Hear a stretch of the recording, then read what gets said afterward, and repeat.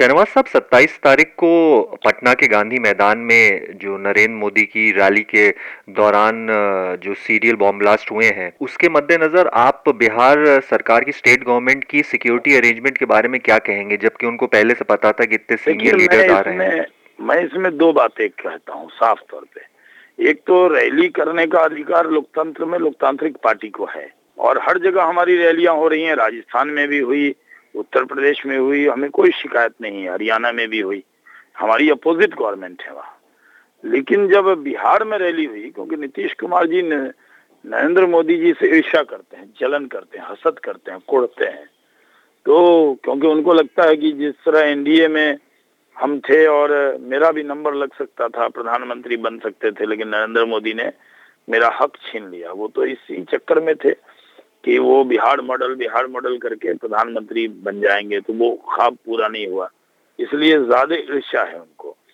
तो जब वो रैली हो रही थी तो रैली में सुरक्षा अरेंजमेंट करने चाहिए थे और ये पता था कि जो सरकारी रैली हुई थी, जो सरकार के खर्चे पे और सरकार के साधन पर अधिकार रैली हुई, उसमें कितने ऑफिसर लगे थे, कितनी पुलिस लगी थी, क्या सीनियर ऑफिशियल वहां उसको विजिट कर रहे थे कि नहीं। यहाँ जो रैली हुई कोई सीनियर ऑफिशियल ने विजिट नहीं किया। एक डीएसपी एएसपी रैंक की शीला रानी ऑफिसर को लगा दिया गया, वो मंच के पास थी। कोई प्लान नहीं था, कोई मेटल डिटेक्टर नहीं, कोई वीडियो कैमरा नहीं। ये पूरी तरह क्रिमिनल नेग्लिजेंस है। जानबूझकर उन्होंने छोड़ दिया कि कोई ध्यान नहीं देना। तो जो नरेंद्र मोदी जी भी मुख्यमंत्री, आप भी मुख्यमंत्री थे, उनकी सुरक्षा ज्यादा है। फिर आप जिस सभा में भाषण देने वाले थे उसमें बिहार की पुलिस इतनी क्यों लगी थी, फिर बीजेपी में क्यों नहीं लगी थी? ये एक बड़ा सवाल खड़ा हो गया है और इस सवालों का जवाब उनको देना होगा।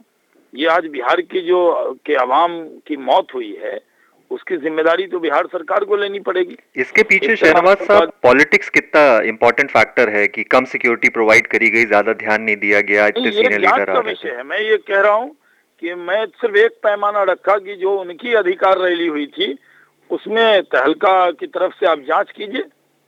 यहाँ तो कांग्रेस से सेटिंग है नरेंद्र मोदी के नाम पे, इनकी नीतीश कुमार जी की, तो कांग्रेस से तो कोई उम्मीद नहीं है कि कोई जांच करेगी। वो गृह मंत्री को जाना था, उनको भी रोक दिया इन्होंने जाने से। कह रहे हैं हम आपसे आके यहीं मिल लेंगे। ये कोई टूरिज्म है जो आके मिल लेंगे? टेररिज्म की बात टूरिज्म से तो नहीं होगी। तो उनको जरूरत इस बात की है कि आप जांच ये कीजिए अधिकार रैली में क्या क्या हुआ था सुरक्षा को लेकर और हुंकार रैली में क्या नहीं हुआ। ये बड़ा विषय है। और आप एक तरफ गया में विस्फोट होता है तो बीजेपी आरएसएस बोल देते हैं, भटकल पकड़ा गया बॉर्डर पर तो बिहार सरकार ने उसकी कस्टडी नहीं ली। अब यहाँ पर इंडियन मुजाहिदीन के लोग पकड़े गए नहीं तो नाम तो ये शुरू में जदयू और कांग्रेस के नेता ने गैर जिम्मेदाराना बयान दिया था, कहा कि बीजेपी के लोगों ने खुद ही बम विस्फोट कर लिया होगा। इस तरह के बयान के लिए माफी मांगेंगे नीतीश कुमार?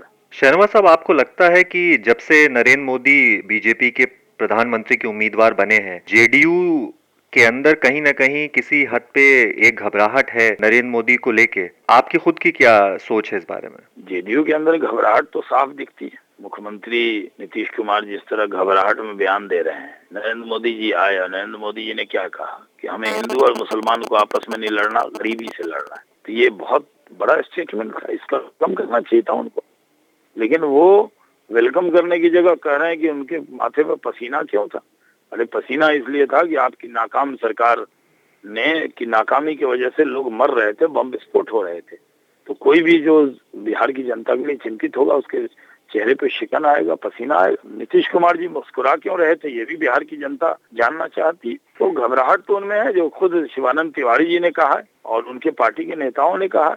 जिस तरह की भीड़ आई, अब हमारे जो मुखालफिन भी होंगे वो भी ये नहीं कह सकते कि भारतीय जनता पार्टी कोई छोटी ताकत है बिहार में।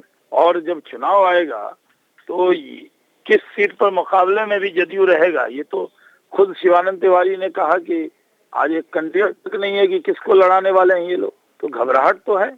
जब चुनाव होगा तो जदयू 2, 3, 4 सीट भी जीतेगा कि नहीं, ये तो कोई उम्मीद नहीं लगती।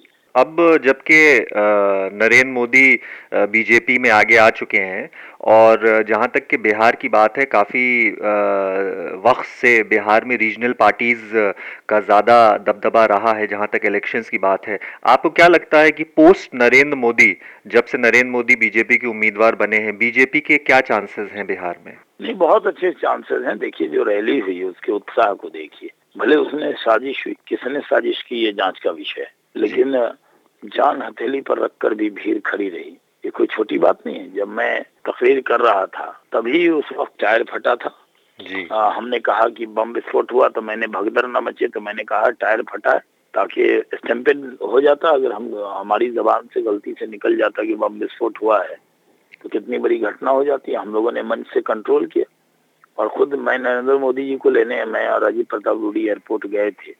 जब वो उतरे तो मैंने उनको बताया कि बम विस्फोट हुआ है।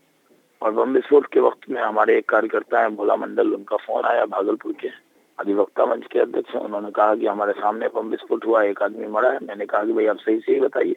फिर नरेंद्र मोदी जी ने तय किया कि नहीं, हम जाएंगे वहाँ, क्योंकि अगर वो मंच पे नहीं जाते तो ज्यादा बड़ी घटना हो सकती थी। तो आप समझिए कि भारत के इतिहास की ये पहली रैली होगी जो सीरियल ब्लास्ट हो रहे हैं। नेता की कोई सिक्योरिटी नहीं है, हंगामा हो सकता था, सौहार्द का वातावरण बिगड़ सकता था, लेकिन बीजेपी ने संयम का एक जिम्मेदार पार्टी की तरह बिहेव किया और उस रैली को किया। और खुद नरेंद्र मोदी जी ने मंच से अपील किया कि आप लोग शांति के साथ घर जाएं। तो ये बड़ी बात हुई जी। और जिस तरह से उनकी सुरक्षा में चूक हुई, वो तो बम विस्फोट जो 18 बम थे, आप समझ सकते हैं 18 बम अगर एक साथ फट जाता तो क्या होता। इतनी बड़ी घटना से बच गया है बिहार और इसका एहसास मुख्यमंत्री के चेहरे पर एकदम नहीं है।